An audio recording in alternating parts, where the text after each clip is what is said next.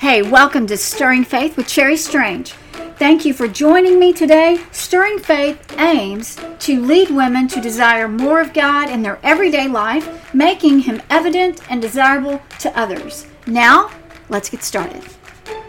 Hey, welcome to the podcast. I am your host, Cherry Strange. And if you tried to find the weekly broadcast last Tuesday on our regular broadcast day, you could not find it. In fact, it did not exist. We operate out of Houston, and last week Hurricane Laura was threatening our area at the time the broadcast would have been created and launched. All the time devoted to the construction and airing of that podcast was given to hurricane prep for a hurricane that ended up turning about 50 miles east of us, but nonetheless, we still had to do all the things, and the schools were out. Everything was just a little crazier even than the normal crazy that it is right now.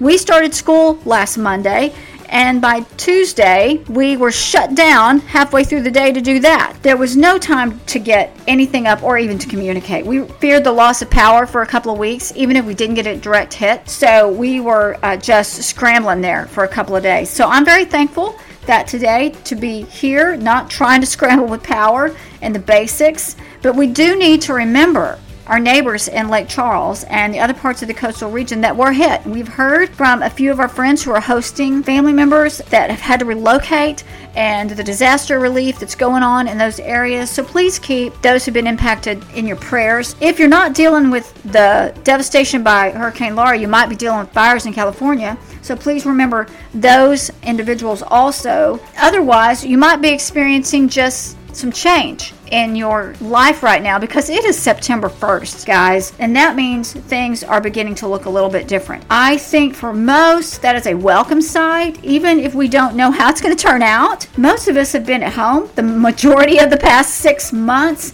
more than ever before. And there is a saying that's developed about how people have dealt with their forced staycation. We've all emerged as one of these 4 categories: drunks, monks, honks, or chunks. About 8 weeks into the quarantine, I went into the public with just a small group in their backyard. You know, we were all social distancing in the beginning, and it was a girls' gathering, and this small group of women stood around confessing how already none of their pants fit. They had to wear something different, or the pants were tight because they were just eating all the time. So they were experiencing the chunk thing. I get it. Corona has not been kind to most of us. So today, I want to take those assessments of the drunks, monks, hunks, and chunks by the horns and talk about making fitness an act of worship. Now, before you stop the podcast, I am not a health nut by any means, and I'm not about to point you to something like holy yoga. I simply want to lead us through some guiding principles that make fitness an act of worship as something we should absolutely be aiming toward. The first one, as a guiding principle, should be to remember that it is a holy responsibility. And what I'm going to do is I'm just going to take some scripture for each one of these points and point us to the scripture and then talk about it for a few minutes. The first scripture comes from 1 Corinthians 3:16. Do you not know that you are God's temple and that God's Spirit dwells in you? And the second one is also from 1 Corinthians. It's just a few chapters later, chapter 6, verses 19 and 20. Or do you not know that your body is a temple of the Holy Spirit within you, whom you have from God? You are not your own, for you were bought with a price. So glorify God in your body.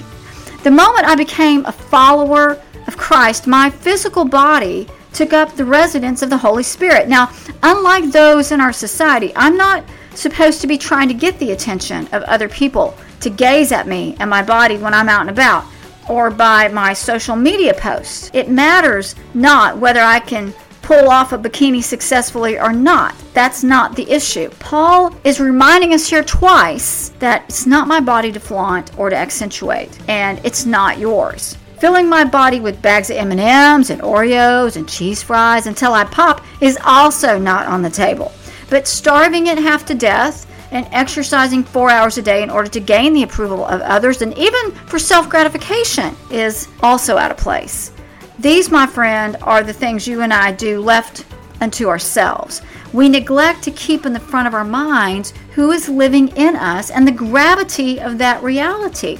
Ours is a holy responsibility. That is the first point, because the Spirit within us is holy. Making fitness an act of worship rather than a chore we need to accomplish. Changing that perspective will help us to keep in mind the presence of the Holy Spirit in our life. That's got to be the first thing. We've got to remember it as a holy responsibility, not just as a chore you and I just dread embarking upon. The second thing, as a guiding principle, is to remember that the Christian life is a life of discipline. This is from 1 Corinthians also in chapter 9. Do you not know that in a race all the runners run, but only one receives the prize? So run that you may obtain it. Every athlete exercises self-control in all things. They do it to receive a perishable wreath, but we an imperishable. So I do not run aimlessly. I do not box as one beating the air, but I discipline my body and keep it under control, lest after preaching to others, I myself should be disqualified. That is Paul talking. Again, he's talking to the same audience. He continues to use the same physical comparison of the body and exercise with the disciplines of the Christian life.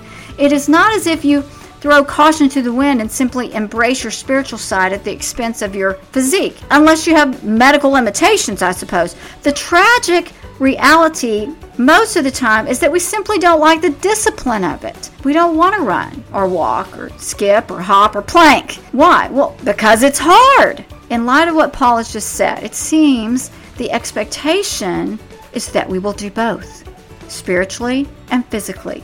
We will exhibit self-control to discipline the temple of our bodies, and we will aim towards self-control and discipline, keeping our wants and our desires and impulses under control spiritually as well. He's issuing one and the same mentality. It's aiming and disciplining.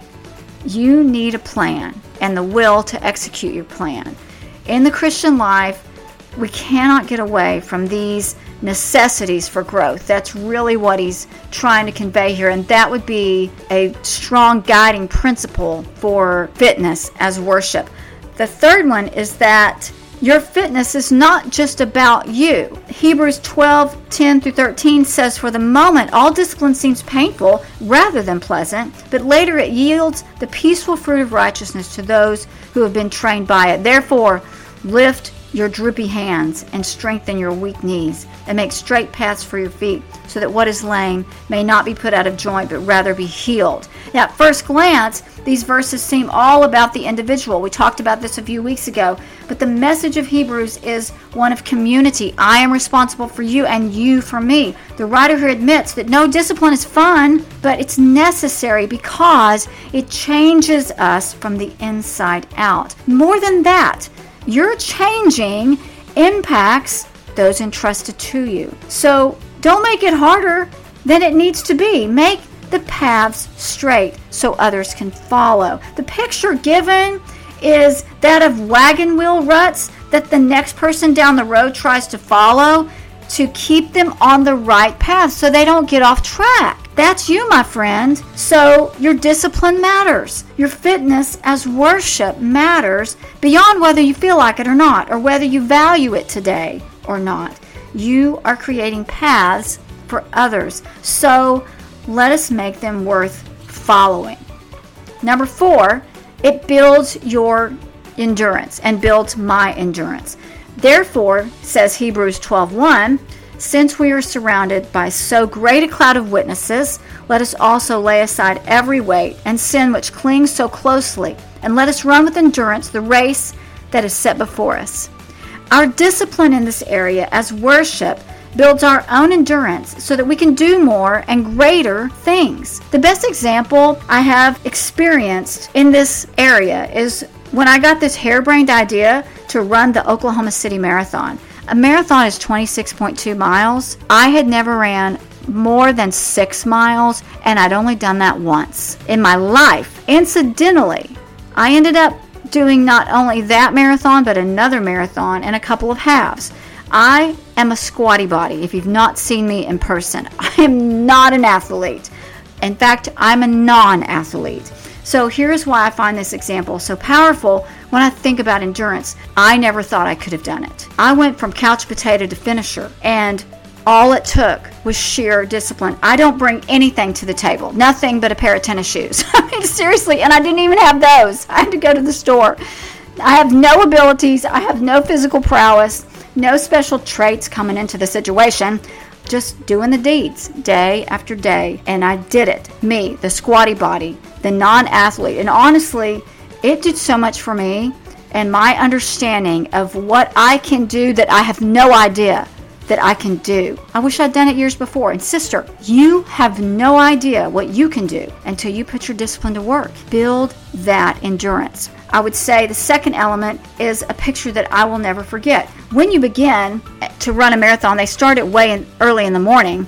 It's dark, it's cold. You line up long before the gun's going to fire to start running. So there's a lot of standing and waiting in your spot, along with literally 10,000 other people on a normal case scenario. Probably not now. They're probably not even having it. Everyone's going to be wearing sweatpants, sweatshirts, gloves, maybe an extra shirt on top of that, maybe a scarf. They got all kinds of garb on to stay warm and get ready to run that race. But when that gun goes off and they start running that race, for the first 5 miles, they're just lining the road with clothes they're discarding. You better watch out. You're going to get hit by some sweatshirt or somebody's pants because they don't need it to run. That's what the writer is talking about, throwing off everything and anything that's going to slow you down because it's a long, long, long race. And you are never going to make it if you're carrying extra stuff. Fitness as worship helps us to put these ideas together. It's one and the same pursuit. What is keeping you from running your best race today? What's slowing you down? The encouragement here is to get rid of it. You don't need it. You won't make it unless you throw it aside. From one non-athlete turned finisher to you, wherever you line up on this, the path from couch potato to finisher, from louse to experiencing the disciplined life you long for, is often a matter of putting on your shoes and showing up, building that endurance so that tomorrow you can go just a little bit further. Because it's a long, long race, and it's your race to win. Number 5, your life should look different than your neighbor's. 1 Corinthians 6:12 says, all things are lawful for me, but not all things are helpful. All things are lawful for me, but I will not be enslaved by anything. And Romans 12:1-2 says, I appeal to you, therefore, brothers, by the mercies of God, to present your bodies as living sacrifices, holy and acceptable to God, which is your spiritual worship. Do not be conformed to this world, but be transformed by the renewal of your mind, that by testing you may discern what is the will of God, what is good and acceptable and perfect. In this context, your fitness as worship is going to look different. And it should, because you're doing it as an act of worship, right? It's going to look different than your neighbor. Maybe it will be the clothes you wear, the music you listen to. My daughter, she's often been the only girl on her team wearing a shirt. Yes, the only girl on her team wearing a shirt. Everyone else is just wearing a sports bra. Even when we're not monitoring her behavior, her practice is the same. She simply doesn't feel comfortable. Why not? Well, because her body's not her own. She's being transformed rather than conformed by her surroundings. Do our decisions slap our culture in the kisser in ways that leave us having to make daily choices against our natures, driven toward comfort and delectable delicacies and beach lounging and our need to be found beautiful? Why, yes, but we are not our own. We were bought with a price. Today, I'm not suggesting that if your BMI exceeds the normal range, or you tip the scales either way, or you get winded just going up and down a flight of stairs, or you decide to train for a difficult race that requires extra focus, that you're somehow living in sin or missing the mark, anything like that. What I'm attempting to suggest is that you and I take Paul's message and the writer of Hebrews' encouragement to heart, that we begin to live as if the Holy Spirit really resides within us, and that these bodies of ours that can take up so much of our attention, moving our focus off of worship, are truly instruments of worship. And we want to move them back into this rightful position. So as you go this week, I want to provide you with a few resources. I have not cornered the market by any means on this area. I just want to help you get on your way. So I'm going to give you about 5 resources. The first one, if you're interested in walking, it's free and it's easy. You want an app to help keep you on target and give you some goals. You want a free app. I found one that I like called Me.Walking. It's just Me.Walking.